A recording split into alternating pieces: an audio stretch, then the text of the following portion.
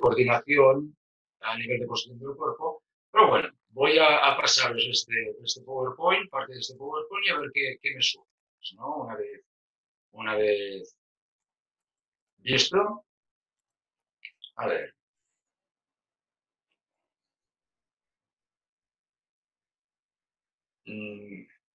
Disculpad, ¿eh? Ahora. A ver, hablo solo de los pies. Entiendo la recuperación como una acción negativa debido a la resistencia al agua, es decir, nosotros recuperamos las piernas en posición de preparación, es decir, es lo que es llevar la recuperación de los pies hacia las caderas.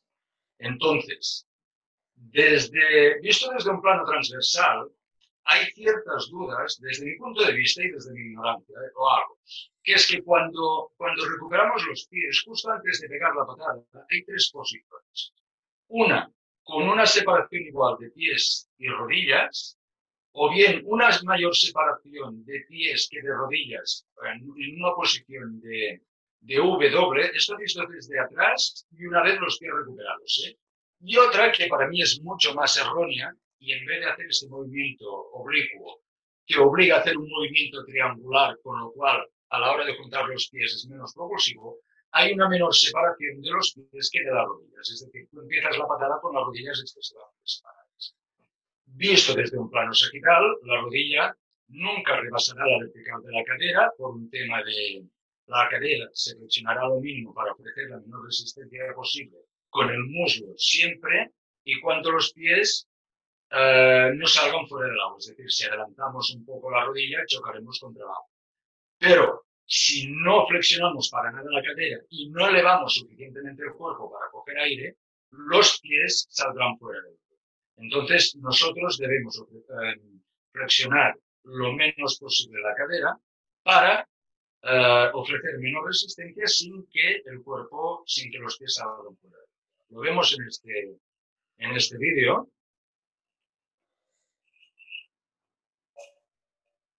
Tracciona con las piernas rectas. Fijaros que aquí apenas dobla la cadera, perdonad, apenas dobla la cadera, sigue recogiendo.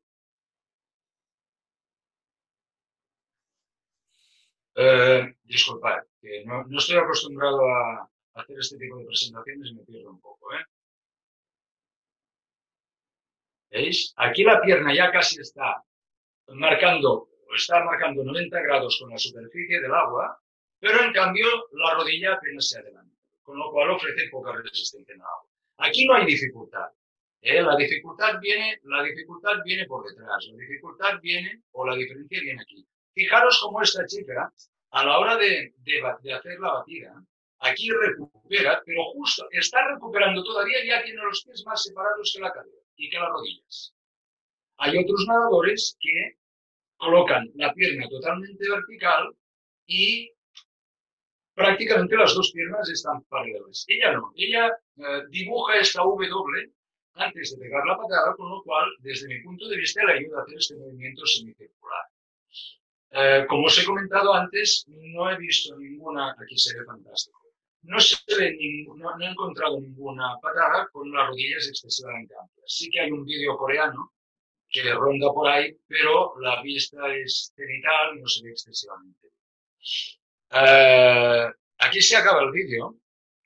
Me gustaría, no sé, que me comentarais alguna cosa a partir de esto que os he explicado. No sé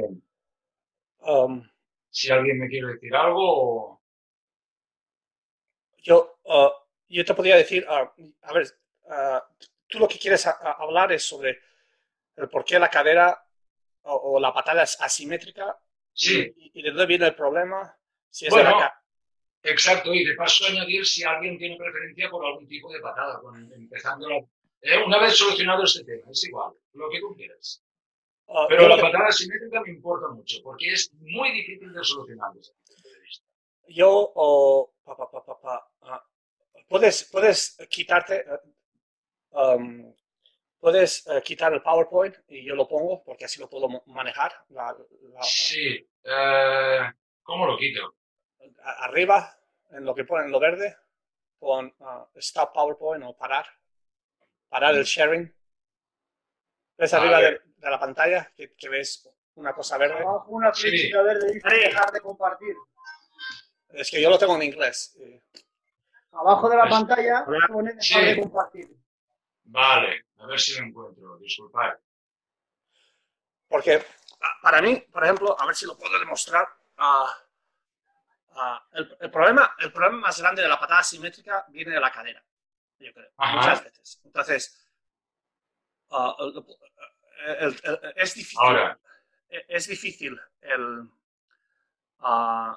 verlo, pero si nosotros paramos atención a la cadera, mucha de la gente, y en el vídeo lo puedes ver, como tiene las rodillas un poco que no están simétricas. Y perdonad que a mí me cuesta hablar en castellano, porque como no estoy acostumbrado a explicar las cosas en castellano, pero a ver, ¿dónde está el vídeo este?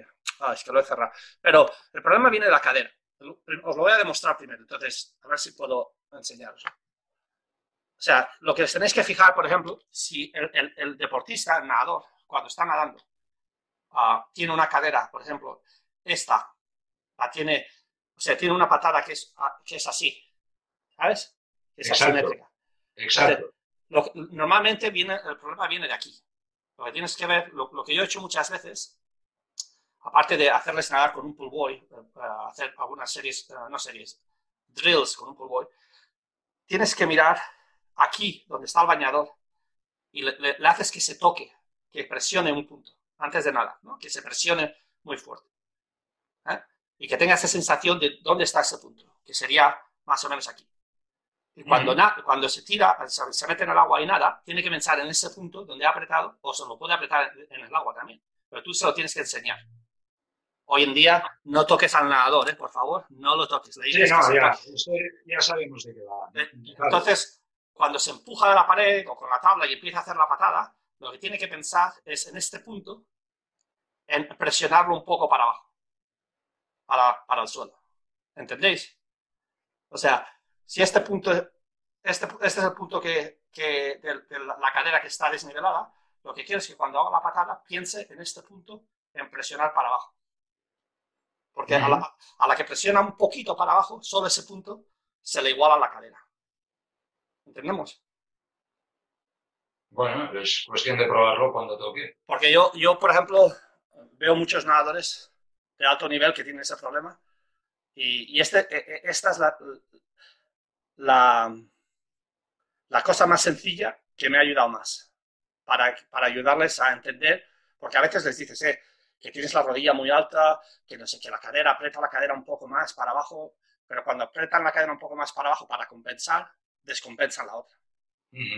Pero si es un punto pequeño de presión y lo entienden dónde está y intentan pensar en solo apretar ese punto para abajo, pues pueden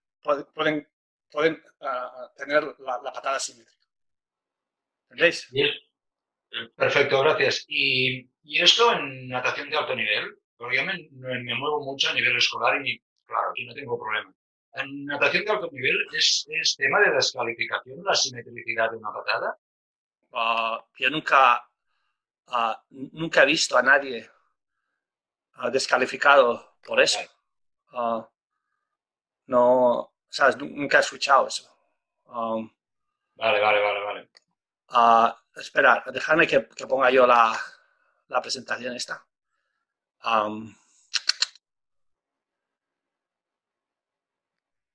¿Hay alguien más que opine de esto? Hola, Sergio. ¿Cómo estás? Yo bien, aquí. Hola, Tony. Hola, Julio. Bueno, creo que para que el error sea considerado un gravísimo error, la descoordinación tiene que ser grande. Eso que está diciendo Sergio, bueno, habrá que ponerlo en práctica, lo de sensibilizar el punto para tomar mayor conciencia de eso. Pero creo que lo principal para enseñar y después para corregir es trabajar muchísimo la patada y el nado de pecho con pull buoy para evitar que las rodillas se vayan hacia adelante y sobre todo para evitar la compensación de la cadera. Pero creo que lo principal, más allá de decir sube la cadera, baja la cadera, patea un poquito, es trabajar mucho con el pull buoy. Sí, el problema con el pull boy es que a mucha gente le puede fastidiar los abductores y los aductores porque presionan demasiado con el pull boy. Y no tiene, este movimiento que esta chica hace no es un movimiento muy natural. Y mucha gente no lo puede hacer. Entonces, tienes que andar con cuidado. Yo utilizo el pull boy bastante. Pero poco a poco, porque la primera vez que tú le digas a un nadador que tiene que hacer series de patadas o nadar pecho con el pull boy, se va a sentir incómodo y se le va a parecer hasta raro, pero poco a poco tienes que, si comienzas lentamente, él va a acostumbrarse sobre todo a la coordinación, a no llevar las piernas hacia adelante, las rodillas hacia el pecho, que es lo más importante. Sí, por ejemplo, aquí muchos de los nadadores acaban la patada mucho más delante. A ver si lo puedo mover. ¿Sabes? Muchos de los nadadores, el problema que tienen, aparte de que este sea asimétrico, es que empiezan la patada aquí. ¿Veis? ¿Y por qué? Y si lo movemos para adelante, ella, no hay mucho, si vosotros, no, o sea, yo tampoco tengo muchos nadadores que sean capaces de llevar la patada hasta aquí.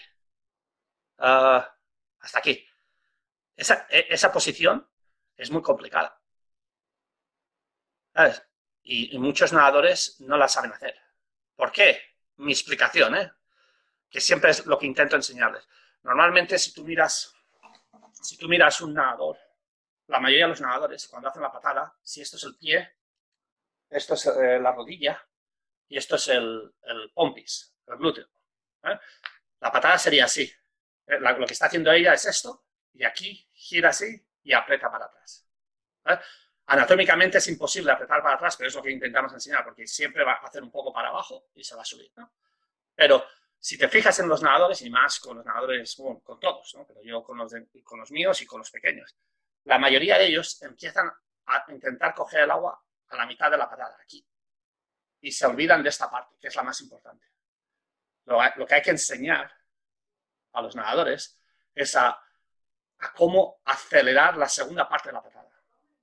La segunda parte de la patada es lo más importante en la patada de brazo.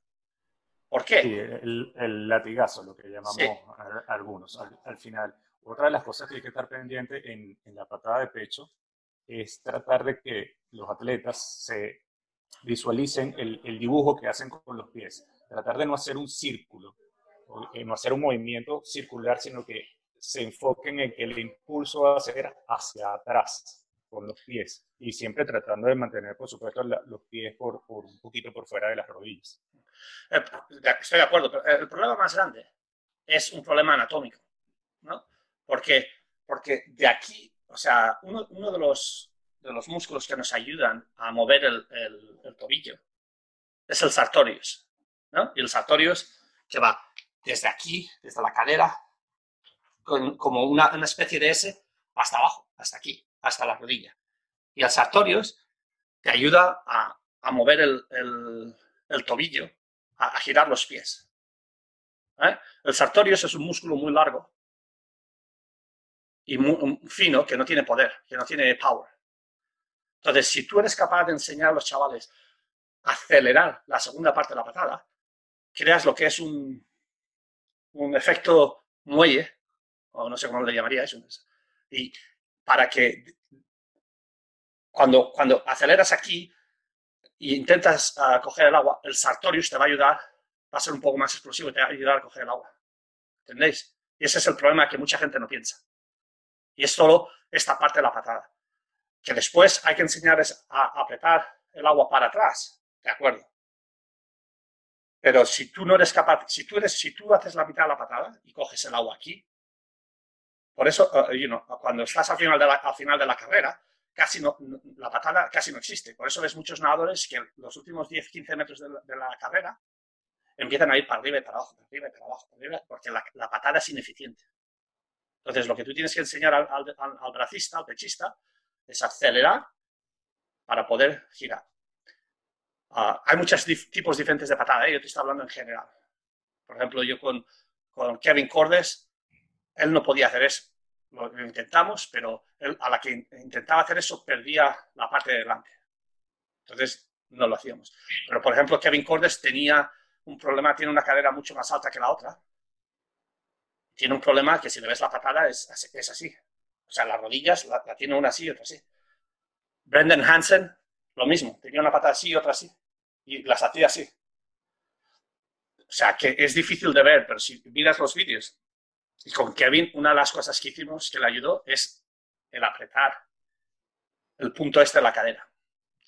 Pero sobre todo, para los si queréis mejor la patada, es utilizar el pull boy, como dice Julio, pero también pensar en la segunda parte de la patada. Pam, pam, pam, pam. O sea, cuando tú aceleras de la mitad de la patada al final, eso no quiere decir que vas a hacer más patadas. Tú no le tienes que decir al nado, vamos a hacer, si haces 10 patadas por 25, tienes que hacer 12, porque tienes que acelerar. No. Cuando tú aceleras y coges el agua, en vez de 10, vas a hacer 8 o 9. ¿Por qué? Porque vas a coger mucha más agua. Yo creo que eso es súper importante. Si ves esta chica que tiene una buena patada,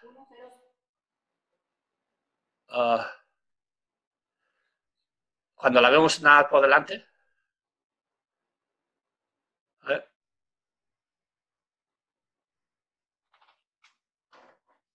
¿ves aquí? No tiene la rodilla a la misma altura. No lo puedes apreciar mucho, pero tiene una rodilla un poco más alta que la otra. Oh.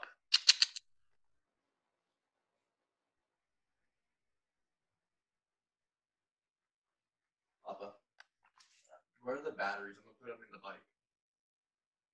There's a bag over there. Like here? Yeah. Perdón, que mi hijo me ha preguntado. ¿Lo habéis visto? ¿Poco? ¿Lo habéis apreciado poco? Sí, perfecto, se ve perfecto. Ahí, ¿ves? Es difícil verlo, sí. Pero la mayoría de los pechistas, de los bracistas, van a nadar de lado. Van a nadar normalmente, y si tiene por ejemplo, a mí, por ejemplo, yo siempre nadé muy, ¿cómo se dice? Equilibrado, hasta que me rompí la escápula. Y entonces, cuando nadaba, estaba entrenando fuerte, muchas veces iba de lado. Pam. Tenía que cuidar en eso. ¿Por qué? Porque tenía un lado más fuerte que el otro. Y la mayoría de la gente tiene un lado más, el lado derecho, el lado izquierdo, es más, ¿cómo se dice? Es como si escribes con la derecha o con la izquierda, ¿no? Mucha gente no puede escribir con las dos manos. Entonces, Tres buenos pechistas y los tres nadan un poco de lado también. Por eso yo creo, Tony, de mi opinión, y a ver si, como Julio, a ver si alguien más comparte. El utilizar el pull boy es importante. Tienes que andar con cuidado. El hacer patada si tienes vertical contra la pared es importante. También. Entonces, puedes hacer patada vertical y las rodillas nunca pasarán del ángulo bueno que tienes que estar. ¿Sabes? Sí, pero esto no te salva la simetría, ¿eh? No. La pared no te salva la simetría. Y el pull boy lo he probado, pero hay que tener mucha paciencia. No es cuestión de 2 días y adelante, no. Es día. Y al cabo de un mes miraremos a ver si has corregido. Porque mira, el error... Con Kevin Cordes, que ganó 7 medallas en el Campeonato del Mundo en 2 años, en braza. En 2 años o 3 años, en 3 años que entrenamos juntos, no se lo pude cambiar. Ya, entiendo. Entonces, tienes que ver... me habrá momentos, habrá veces, y tú ves a Brendan Hansen, cuando él quedó tercero en la Olimpiada, que iba primero hasta los últimos metros, yo se lo dije porque vi un vídeo de Eurosport por debajo del agua, y se lo dije a Eddie Brice, mírale la patada, porque la tiene súper... Y no se la pudieron cambiar. ¿Sabes? Y la tenía así. ¿Sabes? Sí. Entonces, yo lo que hay, por ejemplo, a mí lo de el utilizar el punto de presión, ¿sabes? Yo creo que para los nadadores, y más cuando son más mayores, ellos que tienen un poco más de sensación dentro del agua, entienden eso, y poco a poco, si lo apretan mucho, se desnivelan para el otro lado y las rodillas se van para el otro lado, ¿sabes? ¿Sabes lo que quiere decir? Sí, sí. Eso es la única solución que yo vería. No sé si tenemos aquí 100 y pico entrenadores que seguro alguien tiene alguna idea. Buenas, ¿qué pasa? Sergio. No sé si... Dime. Sí, ¿Qué pasa, bueno, Sergi? A ver, Dani, habla. vale. Buenas, ¿qué tal por ahí? Pues mira, una de las cositas que nosotros trabajamos cuando vemos alguna descompensación es muchas veces patada pero boca arriba, ya sea en posición, bueno, en posición de flecha o incluso con las manos, los brazos estirados a lo largo del cuerpo. Y eso evita muchas veces que las rodillas salgan, que las caderas se mantengan paralelas al agua, incluso que esos talones lleguen bien al culo, que es una cosa de la que hemos hablado y de la que tú has señalado que era también bastante importante. Entonces, uno de los drills que utilizamos con los más pequeños es patada pues, en posición, ya te digo, posición dorsal, boca arriba. Y otra cosita que quería preguntar al tema de la cadera, cuando se nada braza. El otro día estuve escuchando a Jessica Val, que ella decía que ella sí que ondulaba un poco con la cadera. Y también quería hacer aquí una pregunta a los entrenadores que estamos. Si ellos creen que la cadera se debería mantener estable o debería hacer una pequeña ondulación también. Nada más. Yo te voy a decir que, porque lo que no quiero hacer es una charla de braza, pero el punto más importante en la braza es el centro de gravedad. Y el centro de gravedad está en las caderas. Entonces, ¿cuál es la distancia más corta entre dos puntos? La línea recta, ¿no? Entonces, lo que tú siempre quieres es mantener el centro de gravedad estable, sin moverse. Y si tú te fijas a Rebecca Sony, a Adam Peaty, a todos estos nadadores, el centro de gravedad, a Kevin Cordes, es el mismo. Tienen estilos totalmente diferentes. Entonces, eso es esencial en la mariposa y en la braza. Si tú te mueves así y así y así, la mayoría de la gente va a perder velocidad, porque el centro de gravedad sigue para arriba, para abajo, tiene un punto muerto, para arriba, para abajo. Pero si tú ves los nadadores de élite, el centro de gravedad es lo más importante, que la gente no para atención. Y es lo mismo en la mariposa. La mariposa lo que te ayuda a seguir con la velocidad constante, porque lo más importante es la velocidad constante, no la velocidad puntual, la velocidad constante que tú puedes mantener a través de la carrera. ¿Sabes? Porque al final de la carrera, por ejemplo, yo me acuerdo cuando Mike Barrowman hizo el récord del mundo, que hizo 2:10 en Barcelona, todo el mundo pensaba, ¡wow! Míralo, cómo acelera al final. No. Él no aceleraba. Todos nosotros los demás, aceleramos. Él mantuvo la velocidad lo mejor que pudo. Y es el centro de gravedad. ¿Sabes?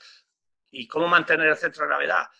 Pues, y si te fijas con esta chica que en el vídeo este que nos ha puesto él, déjame que lo ponga otra vez.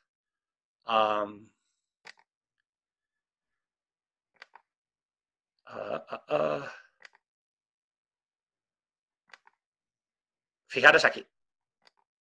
El centro de gravedad, donde está entre el bañador, entre la franja negra y la franja y al final del bañador en la cadera. Eso sería el centro de gravedad. Si os fijáis, es que no lo mueve, ¿sabes? Desde que empieza la brazada, está en el mismo sitio, más o menos. Fíjate. ¿Veis cómo el centro de gravedad no se mueve? Está en línea recta. Si tú pudieras poner un punto ahí, estaría así. Si tú vas para arriba y para abajo, seguro que pierdes velocidad al final de la carrera. Y este sería el punto importante, ¿no? Que yo creo que es lo que como entrenadores tenemos que parar mucha atención. Yo no sé si puedo dibujar aquí. Este sería, ¿no? No, perdonad. Es que tampoco estoy acostumbrado a hacer yo esto. Pen. Esto de aquí, ¿lo veis? Rojo. Esto sería el centro de gravedad y que lo quieres que se mantenga en línea recta. esto no es una línea recta, pero que se mantenga en línea recta. ¿Por qué? Porque así puedes mantener la velocidad constante.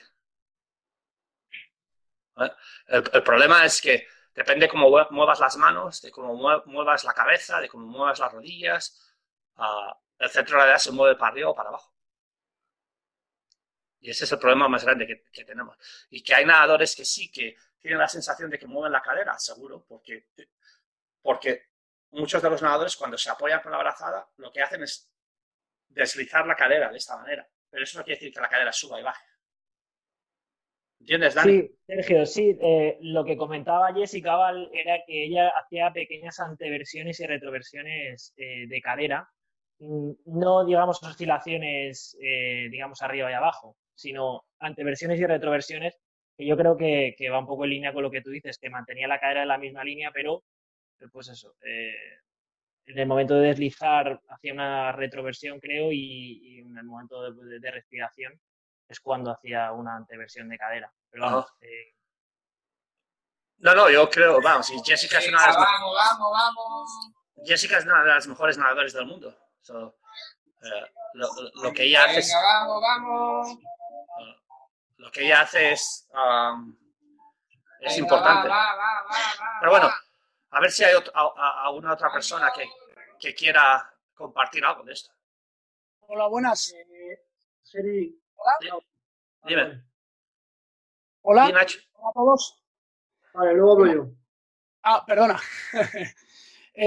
Buenas. Mira, otra contribución otro aspecto que creo que es importante en todo esto que estamos comentando es tener un control de básicamente los flexores de la cadera, o sea, lo que es el psoas, el músculo del psoas. Muchas veces tenemos acortado el psoas y precisamente por tener acortado el psoas, la rodilla se lleva mucho más al pecho, por lo tanto se pierde muchísima velocidad a la hora de hacer el recobro de la pata de braza. Entonces yo lo que suelo hacer es trabajar mucho esa flexibilidad a nivel de psoas y a su vez fortalecer toda la zona del glúteo mayor y el glúteo medio para que precisamente se consiga esa posición que has parado tú antes, Sergi, con ese nadador en el vídeo. Justo en esa posición de línea recta, esa posición en la que la cadera está o supone ese centro de gravedad y, como ha dicho Daniel, favorece esa anteversión y esa retroversión de la pelvis también. Entonces, es importante tener una buena flexibilidad a nivel de psoas y un buen fortalecimiento a nivel de glúteos. Es lo que yo he podido comprobar también estos años. Muchas gracias. Muchas gracias a ti. Muchas gracias. Sergi, quería comentar yo una cosilla. Dime. Que yo lo tengo más fresco. A ver, yo siempre nadaba, tío, con la anteversión pélvica. Siempre intentaba fijar el punto y una vez que yo fijaba el punto, a partir de ahí empujaba la patada. Y es verdad que yo notaba mucho que cuando no estaba fuerte de abdominales y de lumbares, como que era mucho más blando. ¿Sabes? Entonces, al fijar la pelvis atrás, sí podían pegar la patada mucho más fuerte y mantenerme mucho más arriba. También a mí me gustaba trabajar, no estamos centrándonos creo que solo en trabajar con los dos pies a la vez y trabajar con patada alternativa también puede ayudar a la sincronización de las piernas. Es mi opinión. Sí, tienes razón. Nosotros, por ejemplo, hacemos mucha patada de waterpolo, o como se llama. Hacemos 1, 1, 1, o sea, 1, 1, o también hacemos, por ejemplo, y una de las cosas que tú creo que hiciste conmigo, Melky, es hacemos la patada alternativa, la patada haciendo con las rodillas juntas y luego las patadas solo con los talones juntos. Sí, y luego la patada entera, hacemos una progresión así, que eso también les ayuda. Pero aún así, si tienen la cadera desnivelada, van a ir de un lado. Entonces, yo creo que... Dime. Estaba comentando Tony también el tema de las aperturas y yo creo que eso va más en función de la distancia a nadar. Por ejemplo, yo siempre había observado que los nadadores de 50 y 100 nadaban con las piernas mucho más rectas y los nadadores de 200 tendríamos a abrir un poco más.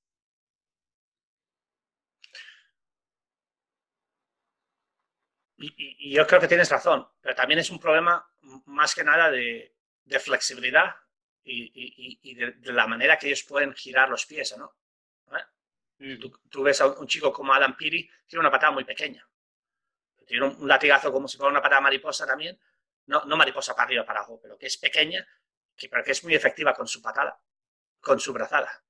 Y tienes otros nadadores que son más de 200 también o tal, pero que tienen la patada mucho mayor. Esta chica, por ejemplo, a lo mejor nada las dos pruebas, pero tiene una patada más para 200 que hoy en día para 100. Yo quería comentarlo de la retroversión de la patada, de la cadera, que viene dado muchas veces porque la patada...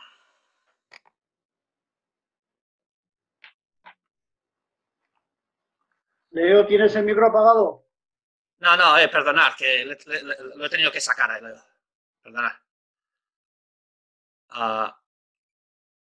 Que por diferentes razones, Leo, no sé el por qué, porque yo no le he mandado el link y no tendría que estar en la charla. Lo siento. Pero bueno. ¿Alguien más? Sí, Nacho. sí, Sergi, te decía, dos apuntes. Uno, más, y sobre todo además porque te he oído a ti hablar, y yo lo he probado con algunos de mis nadadores y ha funcionado, de cara a mantener la cadera lo más alta y lo más estable posible, el tema de la respiración, de no ir soltando el aire durante la brazada, sino aguantarlo dentro hasta el final, el mayor tiempo posible, y justo al empezar a recobrar, soltar fuerte y coger el aire. Con lo cual, aparte hay que trabajarlo también fuera del agua, el tema de la respiración, de bajar el aire más que a los pulmones, un poco más hacia el estómago, para mantener el cuerpo más elevado. Eso por un lado.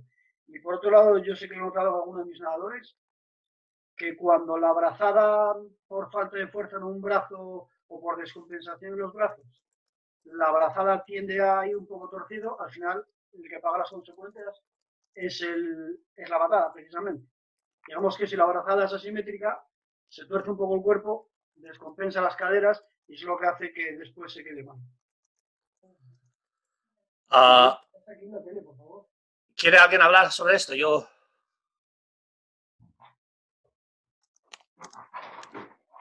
Sergio, mira, yo estoy de acuerdo en lo que os he escuchado.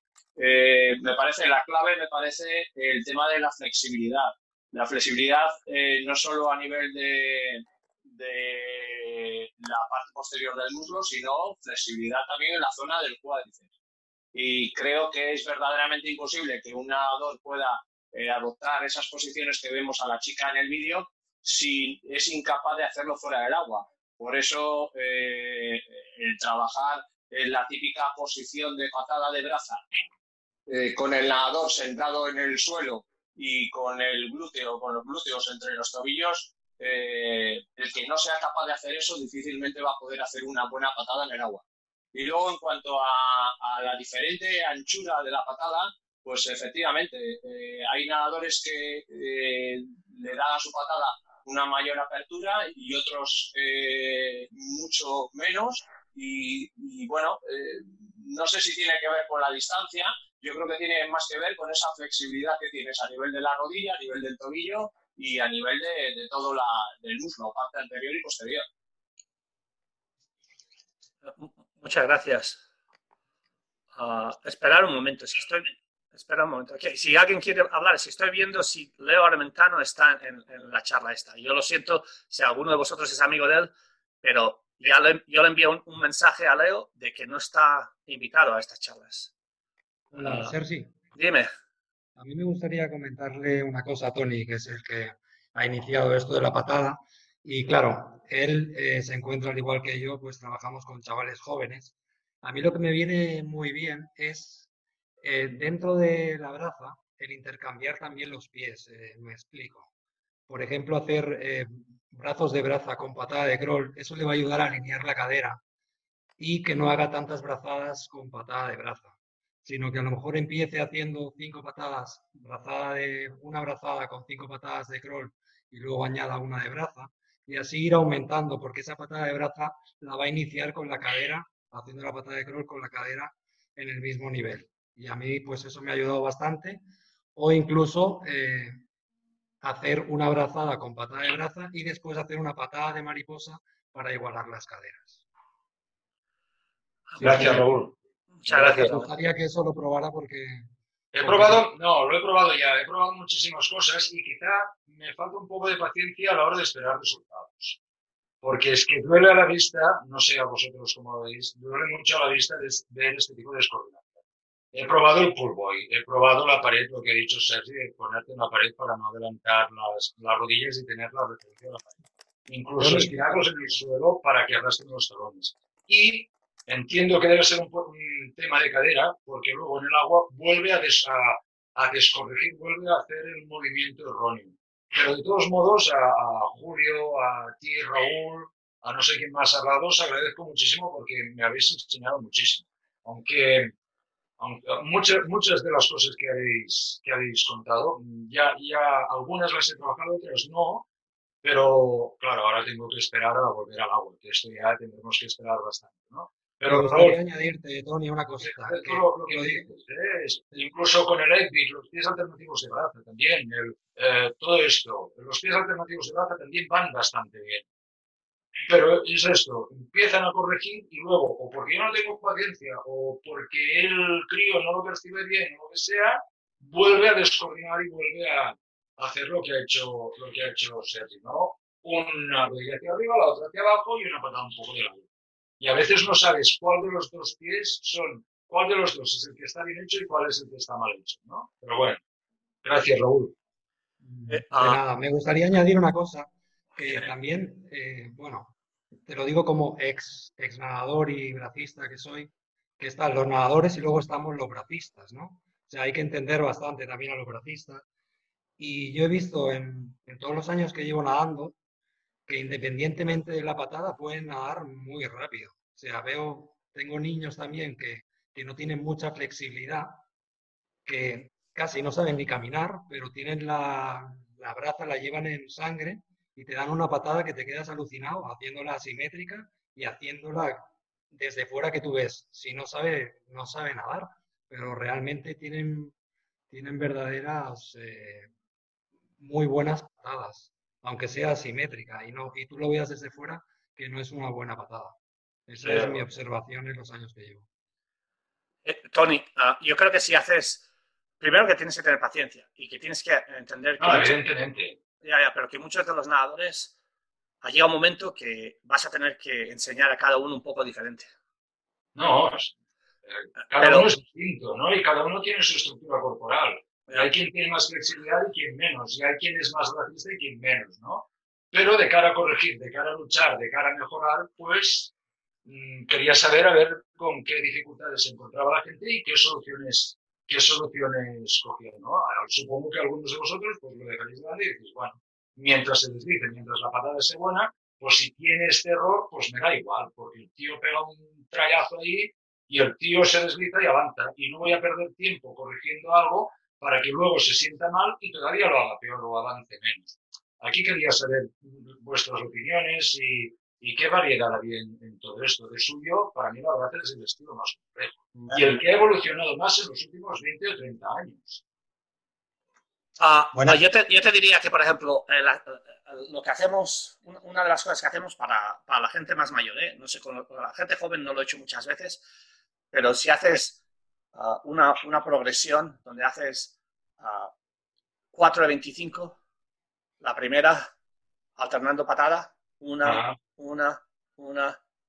la segunda con las rodillas juntas sin que las separen, que aunque tarden un minuto en llegar al otro lado de la piscina, y que aprendan que cuando tienen las rodillas juntas y acaban la patada, que los pies, en vez de mirarles para abajo, que los mantengan así, que eso es difícil, ¿no? Y la tercera con los talones juntos, empezar así, pam, pam, pam, y la cuarta, la patada normal. Lo que yo he visto que con estas tres cosas que haces, lo que haces, les estás enseñando a entender dónde tiene la cadera, dónde tiene la rodilla y dónde tienen los tobillos, que normalmente no se lo enseñamos. Porque la perfección es importante ya desde el primer momento, pienso yo. Pero el problema que tenemos es que les enseñamos a hacer algo, pero dentro del agua ellos no entienden dónde tienen la cadera, dónde tienen la rodilla y dónde tienen los tobillos. Y ese es un problema muy grande. Les digo, tienes que girar el tobillo un poco más, pero no entienden. Por la sensación que tienen con el agua, no entienden lo que les está haciendo los tobillos. Por ejemplo, el concepto espacial y la propiocepción. pero cuando haces patada así, sin separar los talones, ellos se dan cuenta de dónde tienen los talones. Perdona que te interrumpa, Sergi. En esta tercera serie de tobillos juntos, ¿les dejas separar las rodillas? O... Sí, las pueden separar lo más que quieran. Hay gente que no las separa mucho y empiezas así, el pie, la rodilla, la cadera, empiezas con una patada pequeña, y a medida que van mejorando, la van trayendo. Y con eso puedes empezar con una patada pequeña y las rodillas no muy separadas, pero a medida que quieres traer los talones para el pompis, pues los separas más. ¿Entiendes? Las rodillas allí no importan. Lo que importa es que nunca separen los talones. Que siempre estén con los talones así. Que eso es muy difícil. Entiendo que sin ponerles ninguna goma ni nada, ¿no? No, nada.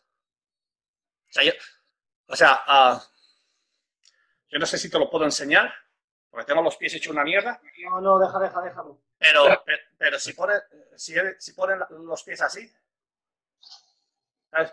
Porque sí. Esa progresión, a mí que es muy simple, a mí me ha funcionado muy bien. Sergio. Dime. ¿Cómo andas?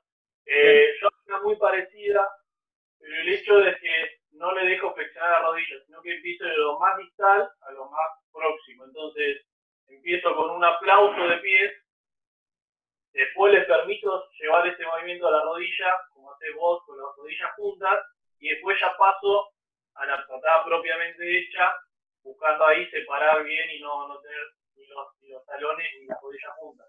Eso personalmente me funcionó para el proyecto de la asimetría en los pies, del hecho de que uno abre y otro no abre. Yo creo que ese problema va con un tema de propiocepción, de que los pies es lo más distal que tenemos en el cuerpo, y para los nenes es complicado el hecho de tomar conciencia de un pie con el otro. Entonces empiezo solo con los pies, una especie de sensibilidad, digamos, ¿no? De solo aplaudir. Obviamente hay que explicarle el hecho de que no van a avanzar, porque ¿viste? Los chicos siempre quieren avanzar y rápido, y explicar antes de que es un ejercicio, llevarlo a un juego de cuánto puedo avanzar, moviendo solo los pies y de manera simétrica, y siempre terminar aplaudiendo, ¿no? Hola, no, muchas gracias. Yo creo que todo esto nos va a ayudar. Hola, Sergi. Hola, dime. Hola. Otra cosa que yo quería añadir, y eso que a mí la braza personalmente es uno de los estilos como nadador ya me costaba, y como entrenador también es uno de los que más me cuestan, pero he visto que habéis tocado varios palos y hemos llegado a la conclusión de que la propiocepción es importante, y depende mucho, Tony, también del tipo de nadador con el que estemos trabajando. Has comentado que más bien suelen ser jóvenes, por lo tanto la propiocepción creo que es, si cabe, aún más importante. Algo que a mí me funciona mucho con mis nadadores es el tema del trabajo de contrastes. Focalizarles en el error, forzar ese error, que ellos sientan como al flexionar más, en este caso descompensar más las caderas, se frenan mucho más, para que luego de esta manera ellos también aprendan a hacerlo mejor, para que ellos luego intenten evitar ese error. Gracias. Gracias, Joan. Muchas gracias, Joan. Nacho, tú habías hablado sobre la respiración en la braza, ¿no? Sí. Además, hace años, una vez hablando contigo, me lo habías comentado y yo lo probé con algún nadador de los que tengo de braza, y la verdad que se notaba la diferencia. El tema era aguantar la respiración el mayor tiempo posible antes de soltarlo, lo cual hacía que la cadera estuviera más alta y mantieras un poquito el centro de gravedad más estable, más arriba, con menos freno. No, y eso es lo que hacemos, al menos yo es lo que le intento enseñar a mis nadadores que nadan. Lo puedes hacer en todos los estilos, ¿no? Pero lo que es más importante es la mariposa y la braza. Es el mantener la respiración, el oxígeno, hasta el último momento. Por dos razones.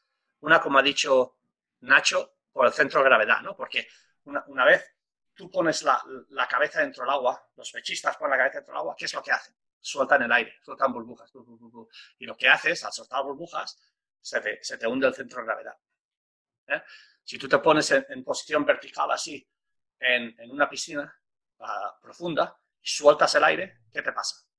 Te hundes exponencialmente. Exponencialmente haces shh, te hundes para abajo. Lo mismo pasa, pero a una velocidad mucho más pequeña, en posición pronada, ¿no? Entonces, lo importante es mantener la respiración hasta el último momento. Si yo estoy así y giro las manos, mantengo la respiración y en el último momento lo expulso todo. Y creo una sensación de vacío, ¿no? Un efecto vacío, en el cual echo el aire y automáticamente me entra el aire. Y es lo mismo en mariposa.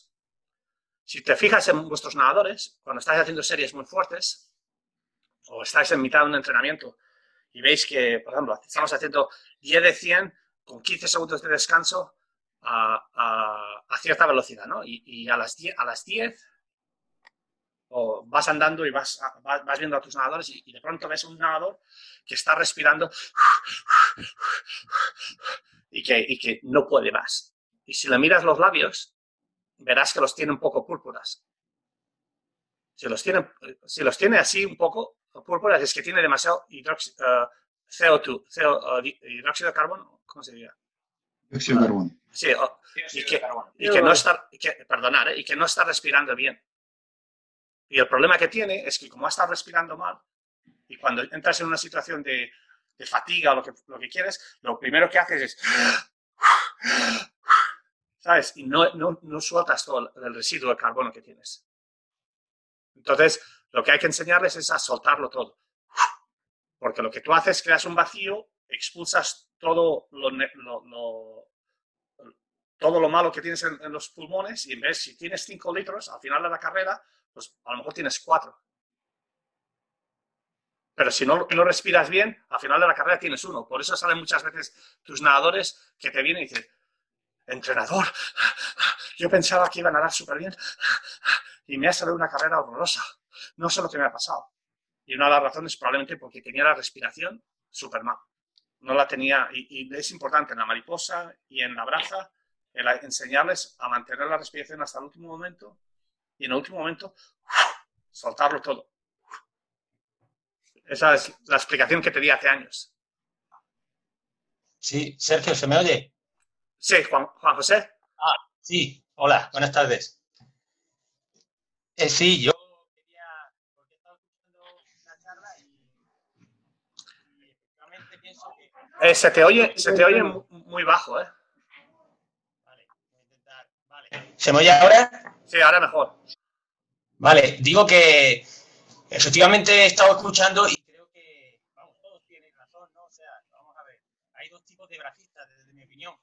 No 2 tipos, hay muchos tipos de bracistas, pero una de las cosas importantes es que, según la morfología de ese nadador, si tiene una caja torácica amplia, una cintura escapular ancha, es mejor nadar por arriba del agua.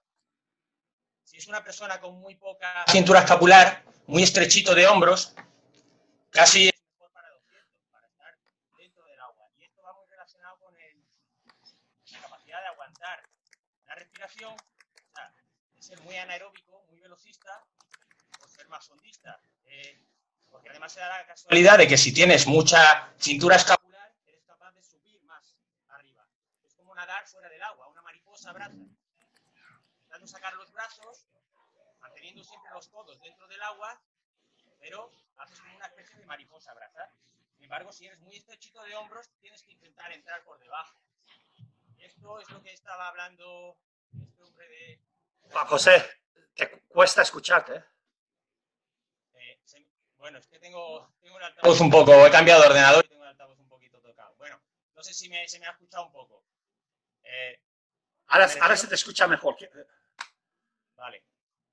Bueno, lo que me refería, si tienes una cintura escapular amplia y una caja torácica amplia y aguantas la respiración, como habéis dicho, es más probable que puedas ir por encima, manteniendo el centro de gravedad alto, deslizándote un poco por la parte superior del agua, si eres muy rápido y una capacidad de agarrar agua con los brazos para mantenerte arriba, aparte de hacer una patada un poquito más hacia abajo como para ir nadando por encima del agua. Si eres muy estrecho de hombros, no tienes esa capacidad de fuerza, y esa capacidad de aguantar ese oxígeno en el aire para ir por arriba, tienes que ser un nadador más de cintura escapular estrecha y entrar más por dentro del agua. Pero ambos tienen que tener una capacidad de rotación de caderas y de rotación de piernas, el sartorio, la pata de ganso, muy elástica para tener una gran capacidad de patada. Y a esto me refiero que efectivamente lo que es mi intuición, lo que pensaba, porque yo tuve dos nadadores muy diferentes, no dos. O sea, he visto por ahí a Melquiades y otro nadador que nadaba con él, que no sé si lo conocéis, era Fran Sánchez. Y bueno, este llegó a hacer 1-1. Y eran dos tipologías de nadadores totalmente diferentes. Melquiades era muy potente, caja amplia, y el otro era muy estrechito. Llegaron al mismo camino, por diferentes vías. Por lo cual quiero decir que efectivamente hay que intentar buscar esa capacidad, esa morfología de tu nadador y adaptar todo lo que tienes a ese tipo de nadador. O sea, que lo que le vale a uno no le vale al otro. Muchas gracias, Juan José. ¿Alguien más? Tony, ¿algo más con el pecho, con la braza? No, yo simplemente agradecer todas estas intervenciones porque realmente he aprendido muchísimo. Aquí hay gente con un nivelazo que muy bien, ¿no? Y muchos recursos y mucha historia y ya os digo, la braza trae de cabeza porque para mí es un estilo muy complejo y con muchas variantes, ¿no? Y aquí veo gente con mucha experiencia y muy bien, mucho nivel. Muchas gracias a todos. A ti. Sí. ¿Alguien más quiere añadir algo sobre la braza o nos movemos? Sergi. Dime. Sí, bueno, Cristian, de acá de Chile. Saludos a todos, gracias Tony, gracias Sergi por la invitación otra vez.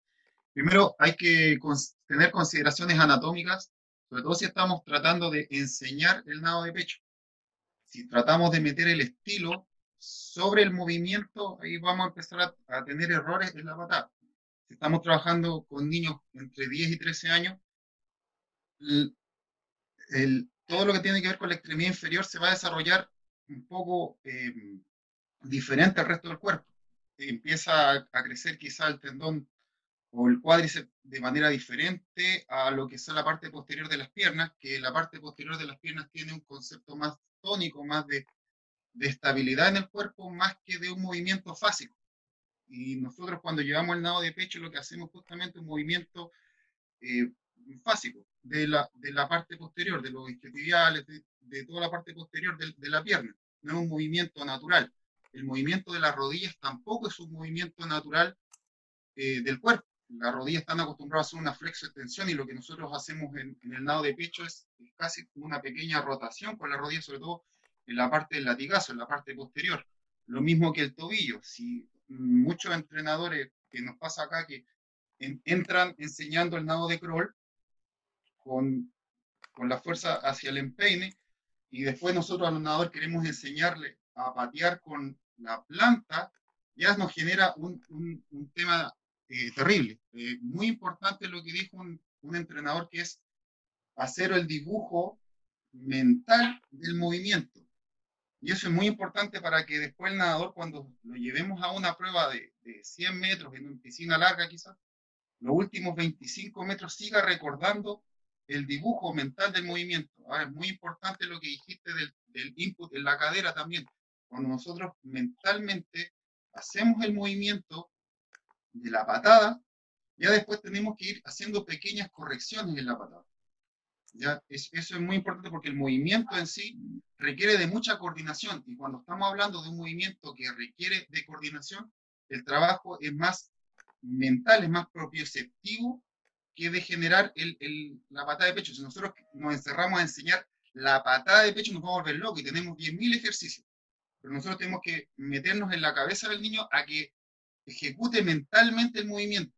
Y cuando ejecute el movimiento, va a ser más fácil corregirlo. Y ahí tenemos más variantes de trabajo. Como dijo un profesor, yo también hago trabajos de contraste para que el chico vaya mentalmente pensando en este dibujo mental que hablo y después claramente es más fácil poder hacer pequeñas correcciones. Si estamos hablando de niños entre 10 y 13 años, como hay un desarrollo de la musculatura, las niñas empiezan a ensanchar las caderas, ya empieza a haber también una diferencia en el movimiento hacia abajo. La cadera de la niña con el del niño ya es diferente.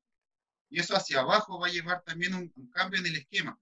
En muchos niños, lamentablemente, no crece tanto el cuádriceps y el tendón de la rótula también va a generar algún cambio en el movimiento de la patada. Y obviamente lo que ustedes también hablan, que corporalmente no somos simétricos, nosotros lo que tenemos que hacer es que el niño en esa etapa mentalmente diseñe esa patada. Y ahí va a ser mucho más fácil poder enseñar con drill cuando el niño ya entienda cómo es el movimiento de la patada. Hay que enseñarle el movimiento, no la técnica de la patada en sí, sino que haga el movimiento y que entienda el movimiento. Eso, profe, gracias. No, gracias a ti. Muchas gracias por todo. ¿Alguien más? ¿No? Marco. Marco Velardi es entrenador en Miami, abajo en el sur de Florida. ¿Estás en Miami o estás por ahí cerca? En